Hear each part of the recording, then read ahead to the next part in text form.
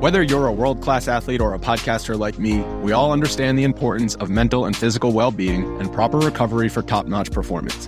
That's why I'm excited that Unified Healing is sponsoring podcasts on the Blue Wire Network. Unified Healing is a new and super innovative global network of wellness centers powered by Energy Enhancement System, or EE System. If you haven't heard of the EE System yet, then you'll want to listen up. This technology promotes wellness, deep relaxation, purification, and rejuvenation. Wherever you are across the globe, access to a center is easy and affordable. Interested in experiencing the EE System technology for yourself? Go to unifiedhealing.com/bluewire to learn more and find a center near you. That's unified, UNIFYD, healing.com/bluewire. No material or testimonials on the Unified Healing website are intended to be viewed as medical advice or a substitute for professional medical advice, diagnosis, or treatment. Always seek the advice of your physician or other qualified healthcare provider with any questions you may have regarding a medical condition or treatment and before undertaking a new healthcare regimen, including EE System. How's it going, everyone? This is Tyler Dunn at Go Long. Thank you for listening to our podcast. As always, can't wait to have the great Jeff Schwartz on with myself and Jim Monis. We're going to be at Hamburg Brewing Thursday night, chatting with him via Zoom. But in the meantime, figured we'd throw another happy hour your way. This is what you get when you subscribe to the Go Long newsletter. $7 a month, $70 a year. Hang out with NFL players from around the league, past and present. Olin Kreutz, the Chicago Bears, great all-decades team, 6-time Pro Bowler, seen a lot, life in the trenches. He got into everything, so many stories. He shares stories battling with Pat Williams and their ongoing rivalry in the NFC North. Ted Washington, some great battles with him in practice and games. Thought he made a great point on Ted Washington's greatness. It kind of gets overlooked over the years. So just always want to give you a taste for what you get when you subscribe to Go Long. This is our hangout a couple weeks ago with Olin Kreutz. Thank you so much. And also, if you subscribe, shoot me an email, golongtd@gmail.com, and we'll hook you up with a Go Long crew or hooded sweatshirt. So for our podcast listeners, subscribe. We'll send some swag your way. And we'll also be having a lot more coming in soon, T-shirts, long sleeve shirts. So that will be coming down the pipe. But in the meantime, here is Olin Kreutz. Thank you so much for the support, everyone.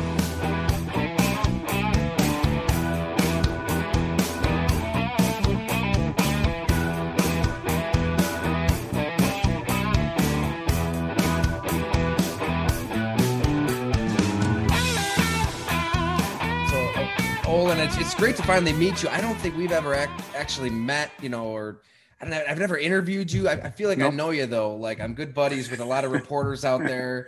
And everybody just says how exceptional of a human being you are. So it's an honor to have you on I appreciate you saying that, man. Thank you.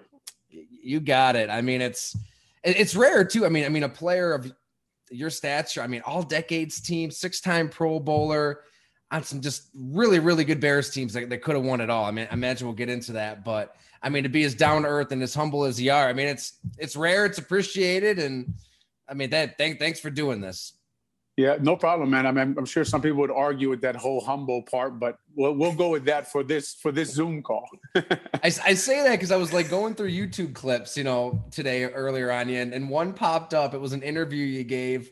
It was a rough game against Minnesota, and they were interviewing you right in the locker room, and they're giving you every chance to use an injury as an excuse, or did they throw something at you on film you weren't expecting? You're like, I'm 100% healthy. I played like shit. Tom Waddle's like, well, I guess we'll go to commercial. I remember, I think Dan Jiggets did that interview. Yeah. And I just after games, the great thing to me about when you play ball, and I know you guys love football, you guys cover it, but the great thing for me always was the fact that, I think we could use it in life more, that the film does not lie to you, right? So as a ball player in the NFL, I always tell people, I'm like, imagine at the end of your day of whatever job you do, someone took you in a room, put the video on, and just told you how much you sucked on everything you did throughout your day, right? So old ball players, we know how to take criticism.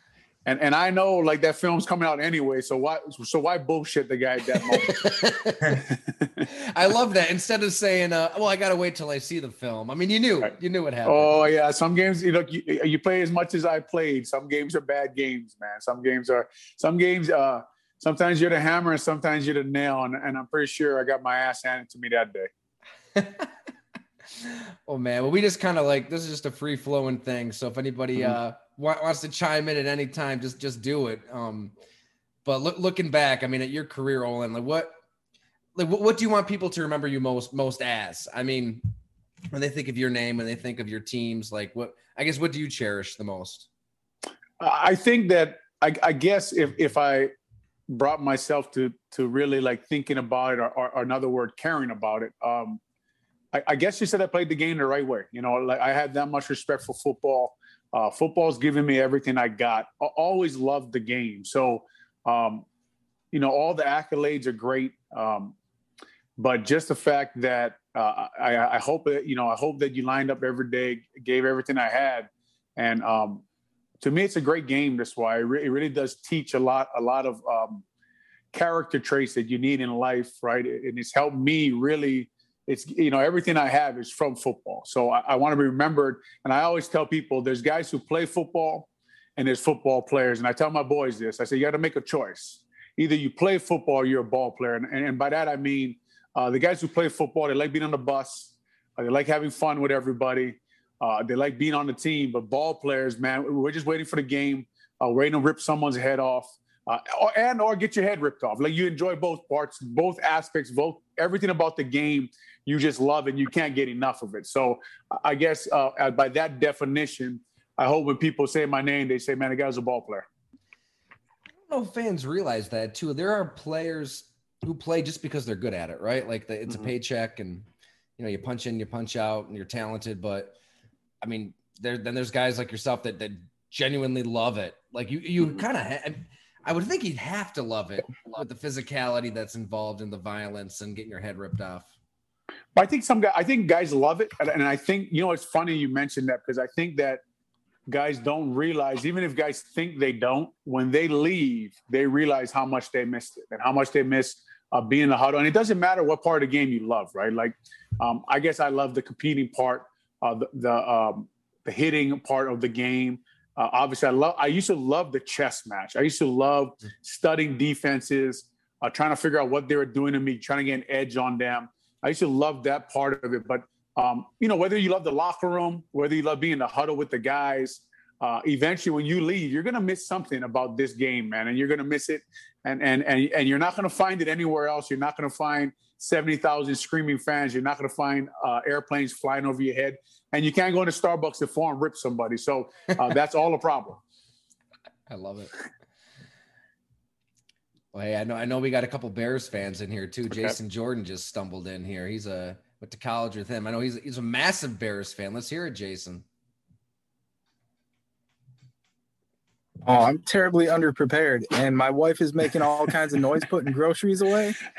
So, well, I had to put you on the spot. Had to do it. I got a family of 6 kids here at home, so don't worry about the noise in your house. I'm good. All right. Well, come back to me, and I'll have something good. I promise.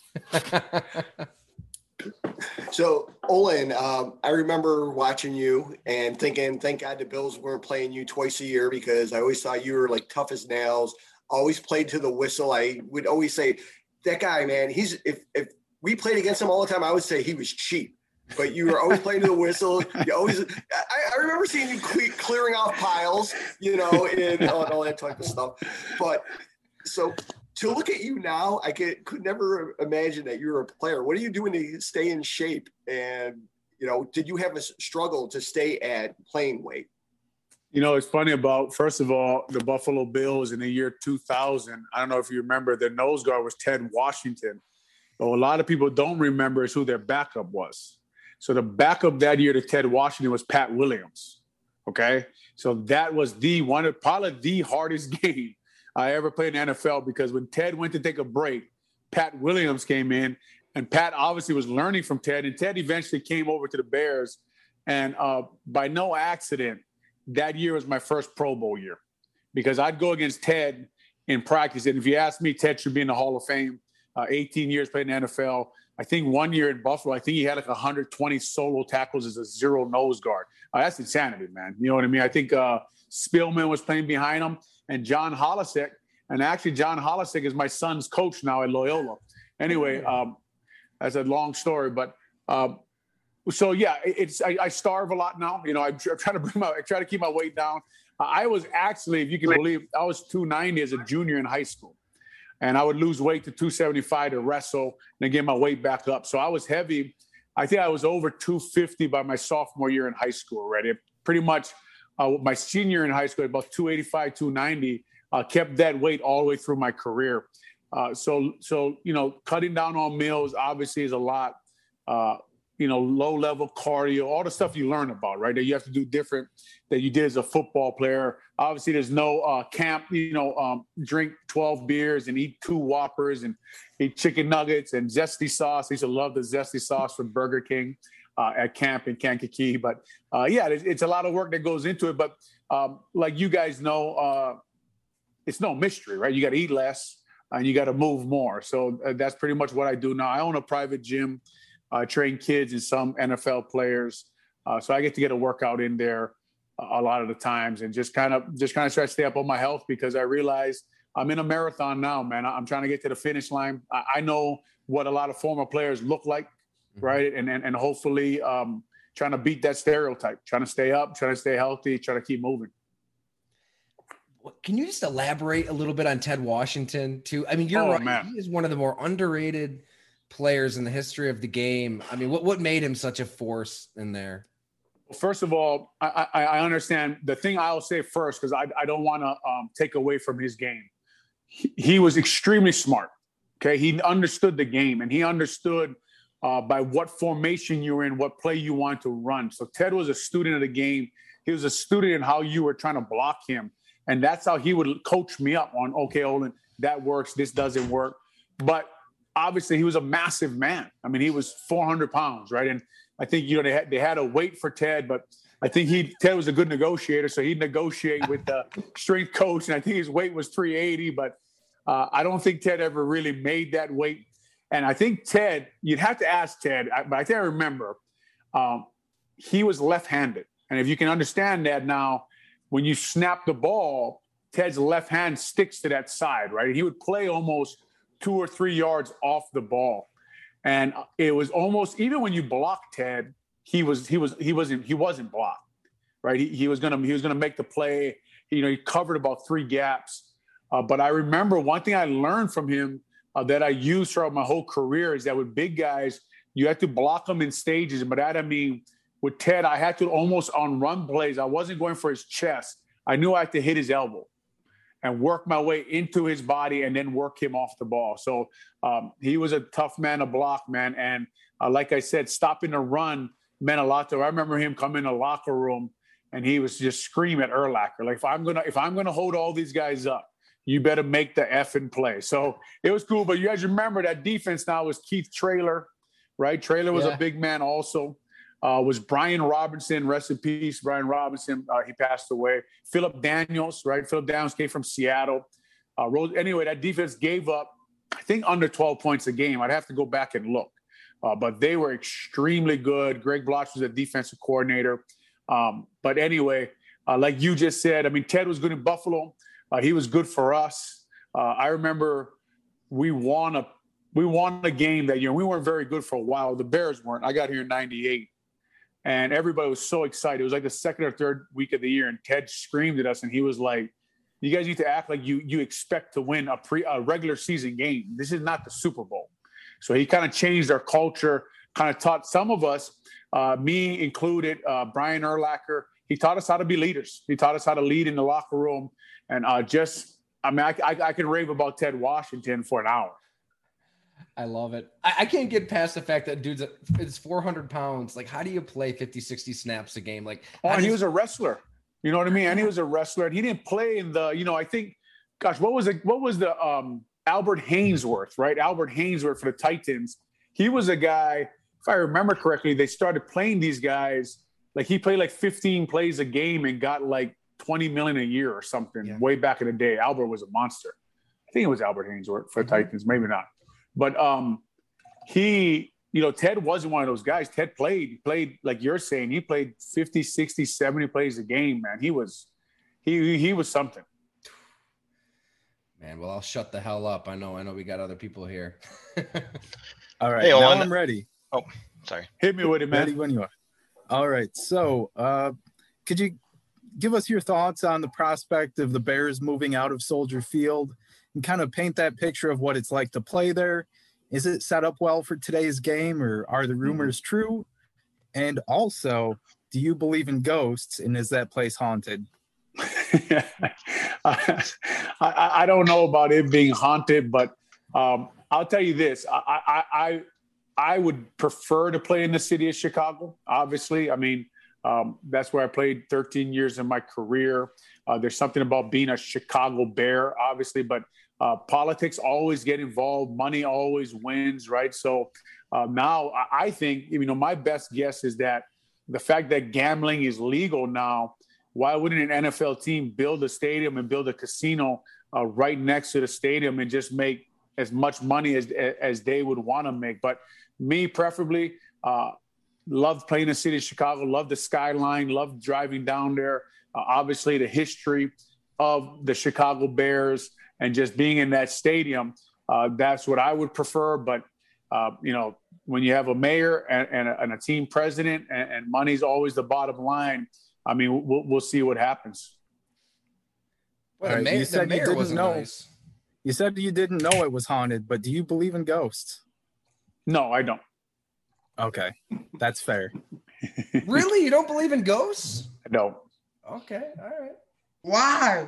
Why, Owen? I want to know why. I just have so much going on. Really, I just don't even contemplate that in my mind most of the time. So I'm sure even if a ghost is right next to me now, I don't got time for him. He's got to leave me alone, man. I got things I got to do. I like it. So let me ask a question. You talk about, you keep going back to you have 6 kids. You just dropped one off to Illinois. You got one playing in Loyola. What is it like to look at your boys and think that there's even if it's a little prospect, what is it like to you to be able to turn back and say, if these boys do it right, they could be in the league too? What is it like to be able to sit back and watch everything unfold? Well, it's awesome, to be honest with you. It's awesome that, like, you can't force people to play this game, right? This is a tough game. Like I said, I was a football player and a wrestler, and they both are football players and wrestlers, and they enjoy it. They love the game.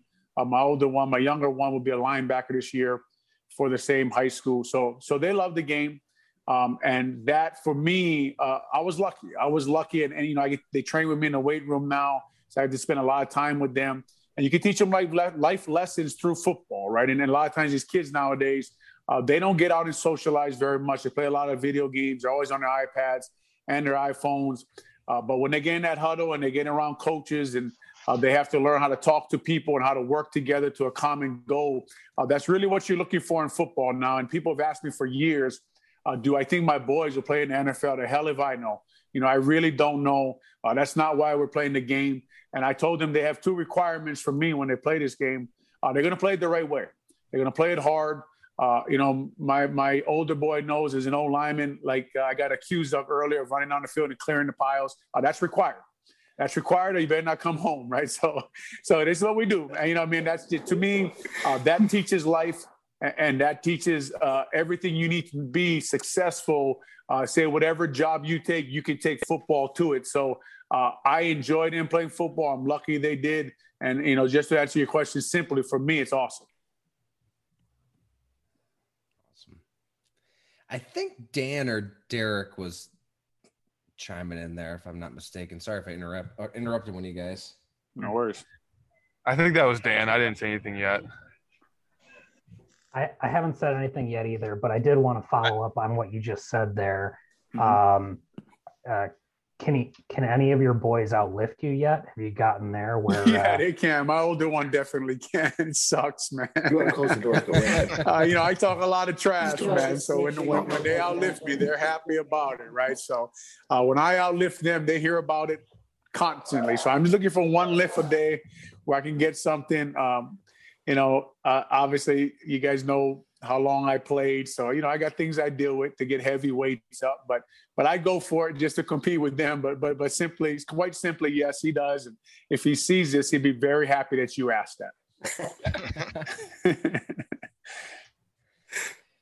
Clearing the pile. I mean, you got to be a little dirty, right? Mm-hmm. You got to have that element to your game. We got to hear a couple war stories. What's something that happened in the trenches that, you can talk about now that you probably couldn't talk about then? Well, I will tell you guys this. I used to have this little thing I used to like to do where I act like I was falling, but I was actually kneeing guys in the ribs on the pile. And I thought it was cute, at that time. And the game was totally different back then, right? I mean, it was a give and take. But I think Colin Cole was his name for the Packers. Good nose guard. I don't know if he ever started, but he backed up, and tough guy, tough player. And one day he caught me with the same move, on the pile. And that thing hurt like hell, man. So it's one of those things, I don't know if your parents, they hit you with something and if they accidentally hit themselves and they realize they shouldn't be using that. I kind of realized at that moment, maybe I shouldn't be using that knee to people's ribs. So you make it look like what did you say? You make it look like you're just falling, right? Yeah. Someone's on the ground and they're looking like this and you kind of fall on a pile and drop your knee kind of right on that, that part where there's no meat covering, right? There's no meat covering those, they call it that floating rib there. And I used to catch people there and you could tell, I took some wind out of them for a little while. You're always trying to get body blows on these monsters that we played against. But, and another one I do remember, and it's funny because you more remember when guys got you than when you got people. But I remember we got a quarterback sneak on the Steelers. I think it was 2005. Casey Hampton was a nose guard. And this guy was, gosh, man, he was a handful. But I don't know. I didn't even know where to block him, to be honest. He was so huge. But we got in. I obviously, I had a few words about getting the quarterback sneak for him and, that he couldn't stop me. And so the next quarterback sneak, we lined up. And of course, when you talk like that, eventually you're getting the fourth and inches again, right? Because you're now Casey's fired up. And he hit me with a forearm rip to my face mask. And I got to find the film. I know I have the film. He knocked me out. I was out for about 10 seconds. Yeah, that's how strong that dude was. So a concussion right to the head. Yeah, I mean, I don't know if it was a concussion, but I went out and it was something, man. That guy was a powerful man. Was there an adversary? Was there a familiar foe that you just went at it with several times? Yeah, Pat Williams. Pat Williams, when he ended up in Minnesota, we went at it a lot. He had a lot of good games against me, to be perfectly honest, now that I'm away from the game. He was a handful.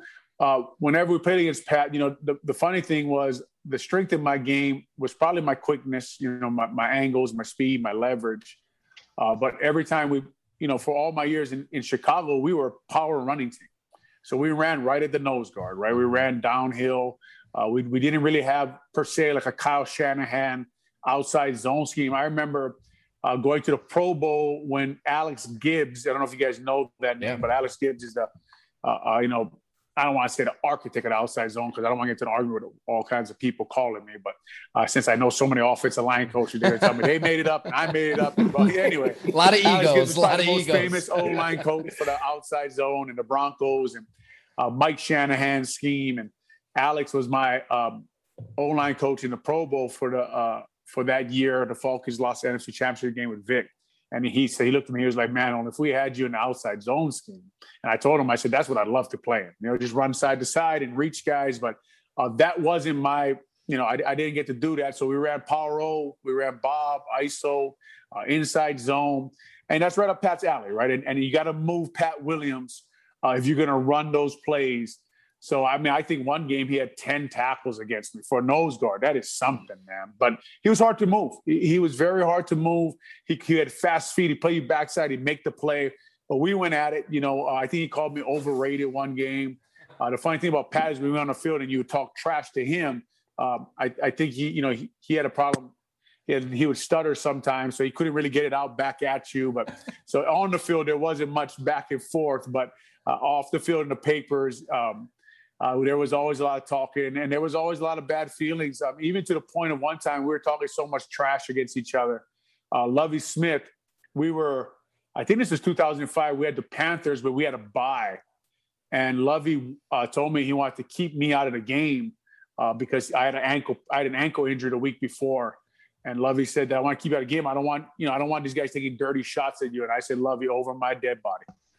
Over my dead body, am I going to sit out of this game? You are not keeping me out of this game. I'm playing against Pat Williams. I don't care if this game means nothing. I will not sit out against him.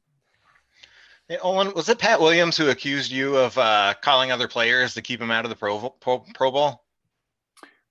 He might have been. Pat always would say those things about the Pro Bowl. And to be honest, Pat belonged in the Pro Bowl. And if he knew anything, he knew my vote went to him. But either your pass rushers get to the Pro Bowl, right? Pat never had sacks. It's kind of like Ted Washington. We talked earlier about Ted not being in the Hall of Fame. That's the problem, right? The guys only look at sack numbers and getting to the quarterback. And if you look at the Pro Bowl, I can't find the last time a run stuffer, a guy who just stuffed the run, was in there. But I'm sure it was him. I'm sure he always had something to say about me, and I'm sure he accused me. If he knew anything, he knew a lot of people didn't like me. So if I actually called and said that, they may actually vote for him. Hey, well, I'm a huge fan and love the No Name podcast too. So keep up the good work there. My question for you here is, what would be your preference for the starting 5 offensive linemen for the Bears this year, knowing just what we know now? Well, first of all, I appreciate you saying that about the No Name podcast. We enjoy it. Jason McKee does a great job also, my partner on there. So, but my starting 5 this year, I hope Tevin Jenkins is who they think he is. I hope they can move him to left tackle because they have a bunch of right tackles on their roster. They don't have a left tackle on their roster right now. They have Tevin Jenkins, and that's about it. If you ask me, Alex Bars is their next best left tackle if you look at their depth. I don't think Elijah Wilkins is a left tackle, and Jermaine Ifedi definitely is not a left tackle. He proved that in Seattle. So that guy is a key. Tevin Jenkins, their draft pick, is a key to that line coming together. I'd like to see Cody stay at left guard. I thought he played at a high level last year. That they moved him there, and I thought Cody Whitehair didn't have to think as much anymore. I thought that he could just play guard, and I thought he was dominant there.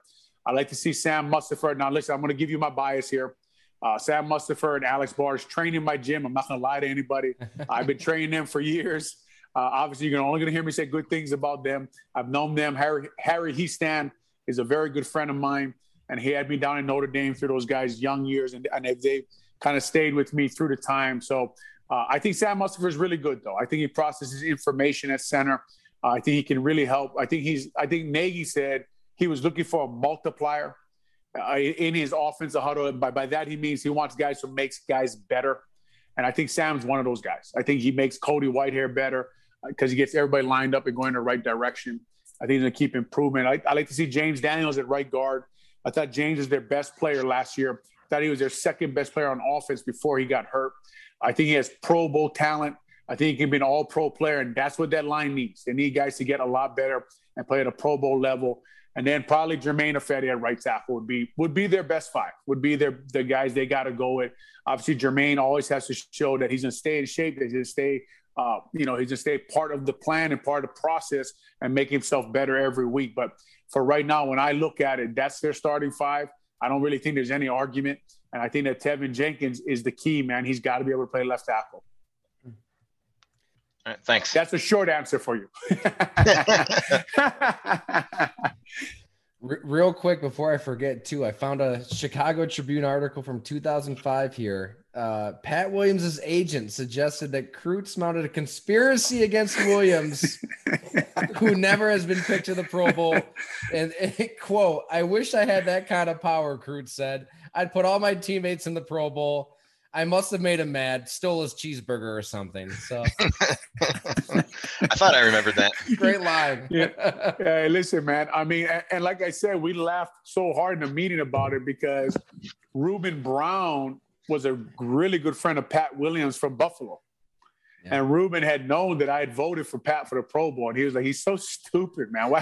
Why would they say something? I said, well, I mean, but I think at that time he was trying to get into the Pro Bowl and you know, like any coverage is good coverage, right? So just mention and try to get yourself votes. And hey, look, if you ask me, the dude belonged in the Pro Bowl. So I had no problem with it. I do think he was mad about one less cheeseburger, though. That's also a possibility. That was quick. It's good to get a little jab in there, right? Keep it going. Man, people always ask me, you do radio now, you do all this stuff. And I say, man, the gym I grew up in, my grandfather had a gym. We trained under his house for years. And Dominic Raiola, I don't know if you guys remember the name. Dominic Raiola was the Lions center for 14 years. He was my best friend. We grew up about 2 houses from each other. Wow. So I've known Dominic since I was 5, right? So what are the chances of 2 best friends both playing 14 years in the NFL at center? But we've known each other all year. His mom and dad are like my second mom and dad. But so we trained there for years, man. And I just that gym, man, if you didn't have comebacks, you just got torn to pieces, right? So we were talking trash constantly. My uncle Bruce, my mom's brother, that guy, I just went home and he was firing on all of us relentlessly. So, you know, comebacks and talking trash and all that kind of stuff, that was old hat for me. I wish we had more of that. I love it. Sorry, Don. Oh, sorry. I was just going to say, like, you were talking to about your boys, either they're ball players or they're football players. What's it like when you have a guy like on your team or even on the line with you who is not putting forth the effort or has the intestinal fortitude that you believe is required to play the game? How do you deal with that? Like, do you address it in the locker room? Do you just let it go and say that's the way the guy is? Or like, here, you want to win and this guy just wants to check? Well, it's a really good question, right? And it's frustrating, first and foremost, but there's a lot of things that go on in a lot of guys' lives. And I think, to be honest with you, 100% honest with you, I probably handled it in a lot of different ways while I played, right? And some was probably wrong. A lot of it was, you know, teasing and talking trash to guys and trying to get them fired up, trying to get them going. But every guy's different. And you got to find, if a guy's in the NFL, if you're talking about just the NFL, now high school is a totally different situation in college, but if you're talking about the NFL, every guy's there for a reason. These guys are high-level guys. Now, you don't make it there by being a bad football player. So you got to find what does motivate them. You got to find, not every guy you can treat the same. Some guys you get in their ass, right, and that works. Some guys you do that and they go into a shell and then you don't get anything out of them. So you got to figure out what works for them. Some guys, they don't care until you show them you care about them. So sometimes you got to do that too. And that's just part of being a leader. And that's the great thing about the game of football is that it teaches you how to deal with all kinds of people. But to answer your question, it's frustrating, man. It really is frustrating when someone is not giving what you think is their all. But usually if you do some research, talk to them, sit down, there's a reason. And if you can get to the bottom of it, and they get the best out of them, that's how you win a lot of ball games. And you're seeing a guy who, in my opinion, is probably the best winner of all time in Tom Brady in Tampa Bay. That is his special skill. And you can see him. You can see him do it. You can see him raise everybody's level around him. Obviously, he's a great quarterback. But, you know, at the end of the Super Bowl, I remember they were talking to him, and he said, that's enough with me. Talk to these guys behind me, right? They're the reason we won. And that right there shows you why he wins Super Bowls. I mean, Olin, I talked to Tim Jennings recently kind of about that all. And, you know, he played with Peyton Manning and then he played with Jay Cutler. And basically everything you're saying, that he said that Peyton Manning was that, and that on the defensive side of the ball, he didn't get that sense from Jay. I mean, you played with Jay. You guys crossed over a couple of years. Mm-hmm. I mean, was he lacking that? I mean, was there just a leadership? When I was there, and I can't speak for the whole time he was in Chicago, right? But when I was there, yes, he was lacking that part of his game. And some of it, I don't know if he was trying to find his way. We had a lot of guys in that locker room who were there for a while, right? And we were there, but that part was lacking. But some of it also was that Jay had all the physical skills. But these guys too, like Drew Brees, Tom Brady, Peyton Manning. They do what I like to call, they live in the matrix now. They see things you don't see, and they see within 10 seconds, okay? And the thing about everybody at this level You put them on a grease board, and they're extremely smart, and they'll give you every detail of the play. And if the defense does this, this is what I got to do. But on the field, the thing is constantly moving, right? The defenses are constantly shifting. There's all kinds of shit going on. And Jay, he wasn't one of those guys. He didn't live in the matrix. And that to me, if you ask me why he didn't win a lot, was what held him back.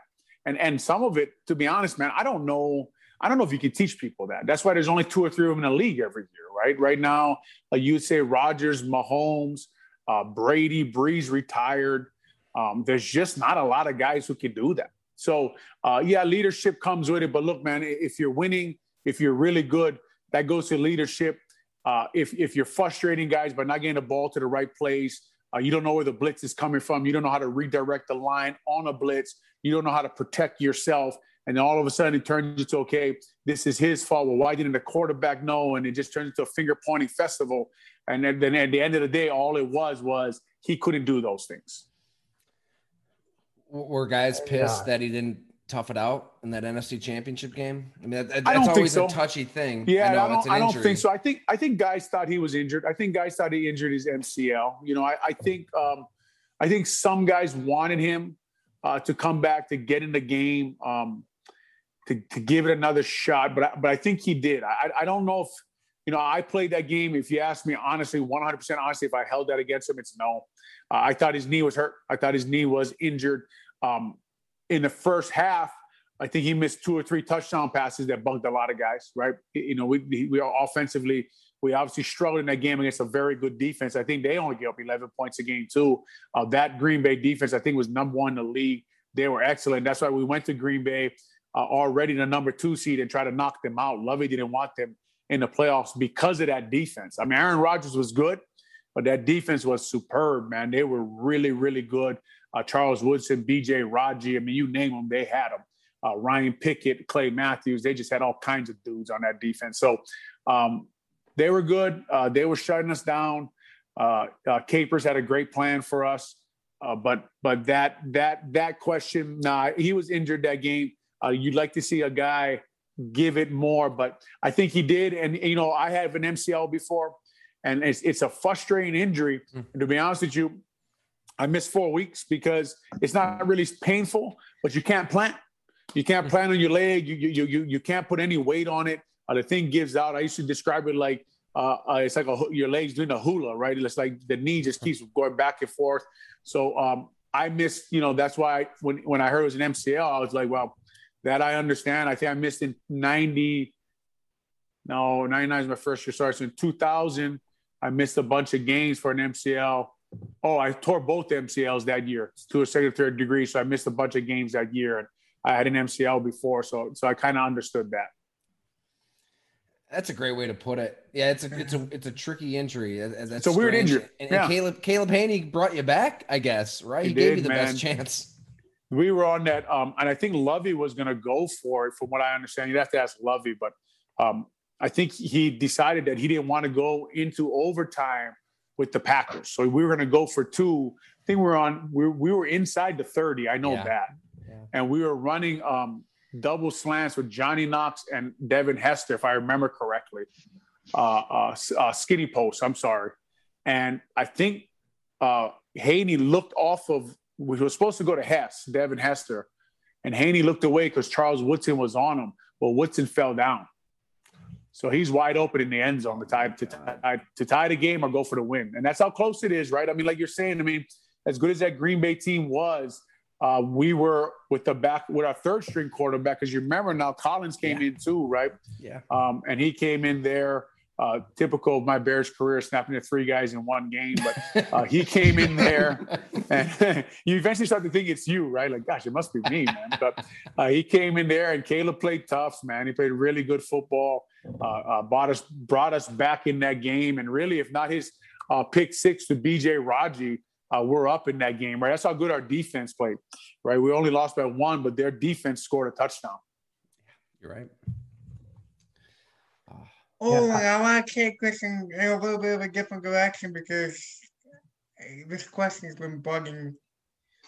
You played on the offensive side of the ball. You were a center you've been out for a little while now. Let me ask you this: how does a guy, or how has a guy like Khalil Mack changed the National Football League in the way it's played? Well, Khalil Mack's a great player, right? So that guy is just he's a special talent, man. Strong as they come, hard to block. So, I don't know. He's just unbelievable, really. So, do you think a guy like him, do you think people like him are not necessarily the same talent level, but just the same play style? Do you think that play style changed the way the game is played at that level? Oh, yeah, for sure. He changes every game, and you have to count for him. I watched the Rams basically change their whole game plan just for Khalil Mack. They couldn't block him, and they knew it, right? And when he would go off the field, they would run their offense. And then when he come back on the field, they'd run a whole nother version of the offense with two tight ends blocking him with the right tackle, because they knew if they left him alone, he would actually wreck their whole game plan. So he changes the whole game. He makes the Bears defense that much better than they are. And when you match him up with Akeem Hicks, I mean, I remember they played the Cowboys one year, and I was sitting in the stands because they honored Urlacher at halftime. So I was sitting in the stands with Roberto Garza. I don't know if you guys remember the name, but Roberto Garza played for the Falcons, played for us for 10 years, a really good football player. I looked at him and I said, I would not want to block those two animals. Like, you don't have an answer for those two guys, because Akeem Hicks is a monster in his own right. Now you got them right next to each other. And when they run a TE and Khalil Mack comes around that side, I mean, I'll be honest with you, as a center, man, I think I'm cutting him at that moment. Oh my gosh. Well, and I got a question for you. Mm-hmm. So for the Super Bowl game, you guys got 2 touchdowns in the first quarter. Mm-hmm. So I'm wondering how you guys felt with the momentum that you guys started to build up. And then how did that eventually end up to you guys not getting back into the end zone the rest of the game?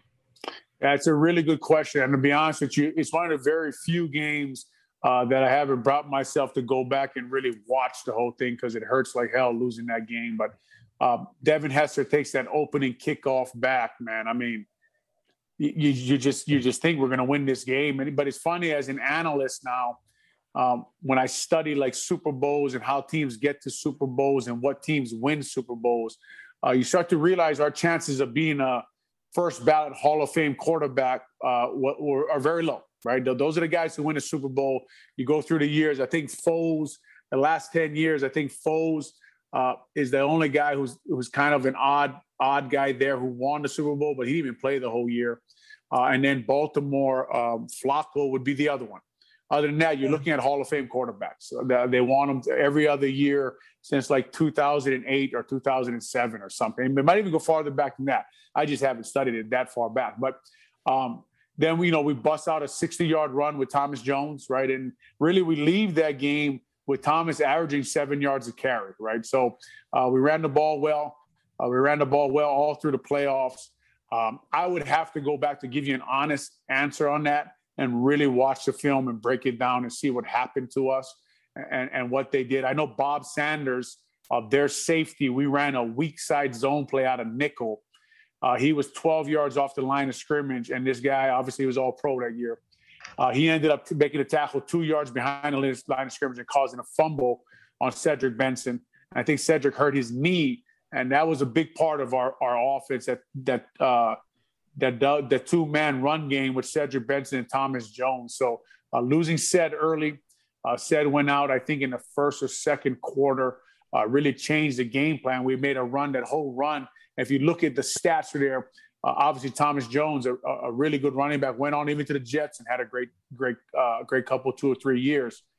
Cedric was getting about 20 carries a game, and he was a hammer now. Cedric was a horse, another guy, rest in peace, but he was a horse, man. He was a horse, and he hammered defenses, and he wore them out. I used to, guys, if I knew Cedric was behind me in the first quarter, I would block the nose guard and then let him go off and hit Cedric, because that would wear him out. He took Vince Wilfork out of the game in New England. He hit him. That's how hard Cedric Benson ran the ball. It was unbelievable.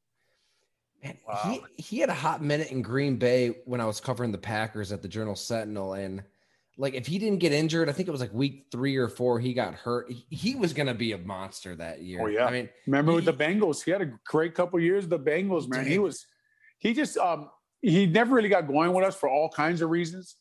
But when he ran the ball, and it just like you're saying, the year they traded Thomas, which wasn't a good trade, but they traded Thomas Jones to the Jets. Cedric I think we were playing the Giants. This might have been the year they won the Super Bowl. And Cedric had 100+ yards rushing. And then he broke his fibula. Wow. That was the year they won the Super Bowl. I looked at that stat the other day. I was like, what is this guy? I mean, he was a strange personality, obviously, like a little different dude. Welcome to the NFL, right? Welcome to the NFL, yeah. But he had the talent. Yeah. Well, guys, I got about 5 more minutes here, so give it to me. Awesome. Well, thanks so much for hanging this long, Olin. You're the man. I don't want to take up any random one. Go ahead. So on social media, you'd see memes of Jay Cutler like smoking a cigarette, or just like jokes about him not living like the healthiest lifestyle. From your period of time with him, what do you guys say about that? Could you about Jay living a healthy lifestyle? Yeah, like I mean, was he a player? I think he did. Now I didn't really follow him that closely about what he is eating and stuff, but I think he has diabetes, right? So I think he had to. I think he had to live a different health style, and I think he did take care of himself, and he stayed in decent shape. I think those. I don't want to say this wrong. I am 44 years old, so is it memes or memes or memes or whatever they're called? I think those are more like his attitude, right? Like the smoking the cigarettes, like Jay doesn't give a shit about much. Which sometimes that part was true. Yes. As you can see, even with his reality show, he doesn't care about much, But Jay was not. I don't want to make him. He was not a bad human being at all. He's just, just football wise, when you trade that much for somebody, you're just hoping they're taking you to the promised land. And so I think that's where a lot of the frustration comes from. So can Nagy turn everything around, and is Justin Fields the answer? I guess my answer to you there is I hope on both of those. I don't know much. I don't get a lot of college film, so I don't get to watch Justin Fields. I know he's an amazing talent. I know his background. I know Ohio State. I watched him struggle against Northwestern and what Pat Fitzgerald did to him there in that game. Pat runs a lot of NFL concepts, and he struggled against that. So it'd be interesting when he gets to the NFL. Coach Nagy now, he came here as an offensive guy. He came here to fix the offense. Obviously, he came here as a quarterback whisperer. They've had a lot of quarterback coaches in that building. I think they set the world record the last 3 years for the amount of quarterback coaches they actually had in the building. Mitch Trubisky's not here anymore. I don't know who you blame for that lack of development. They are since 2014. They played the Rams in 2018. They played the Rams in week 14 in 38, 39 games. They're averaging less than 18 points a game. That's a problem. They can't score points. So Coach Nagy's got to eventually figure out that offense if he's going to be the guy here. And you can't sell me that this defense is going to be better without Vic Fangio, without Chuck Pagano. Love it. Hey, last one for you, Olin. Just in the media, I'm just fascinated by it as a longtime Bear, a legend, one of the best players in team history. Like when you're on The Score, when you're on NBC Chicago, like do you feel like what you just said there is awesome to hear, because it's what you believe. It's real. It's raw. Can you be like that all the time? Like, do you feel like since I played for the Bears, I kind of have to maybe cushion this, cushion that? And how do you approach your job on the dark side with us in the media? Yeah, I don't think I cushion it because I play for the Bears. I think you cushion it because you know how hard they're working, right? And even though someone may not be doing a great job, and also you know how hard it is what they're trying to do, right? It's not easy to win in the NFL. It's not easy to win a Super Bowl. I know how many hours these guys put in. Coach Nagy now, this guy probably knows more about football and offensive concepts than you could imagine. I mean, I know what the kind of work he puts in. So that's more why you cushion it, because you know what they're doing there. You know what kind of life they're living. You know they're giving everything they got to try to win for the city. And at the same time, you're trying to balance that with being honest and where you think they're getting it wrong. So the cushioning for me is not because I was a former Bear. The cushioning for me is because I'm a former ball player. I do radio and I do TV because I don't want to do the work coaches do in that building, right? So they do hours and hours of work and hours of film study. And I come on there and I criticize them, and I got the easiest job in the world, right? I point out what they did wrong. But you cushion it because, like you guys know, if you spend any time and you ever done anything, and I coached Little League football for almost 10 years, you ever done anything in football, you put together a game plan, and it's just Little League. Gosh, did I call a lot of wrong plays? Does it take a lot of time to get them to do the right thing, to install offenses, to come up with a plan, to do a chess match on the field? So anyway, a lot of respect for what they do, but you still got to be honest. Love it. Love it. Hey, thanks so much for hanging out with us on a Friday night, Olin. You got 6 kids and you're hanging out with us, degenerates. So we appreciate it. We appreciate no problem, it. Man. So all you gotta do is offer me to talk football, and I'll do it. Appreciate it, guys. Man, have a great night. Appreciate you. Thank you. Have a good night.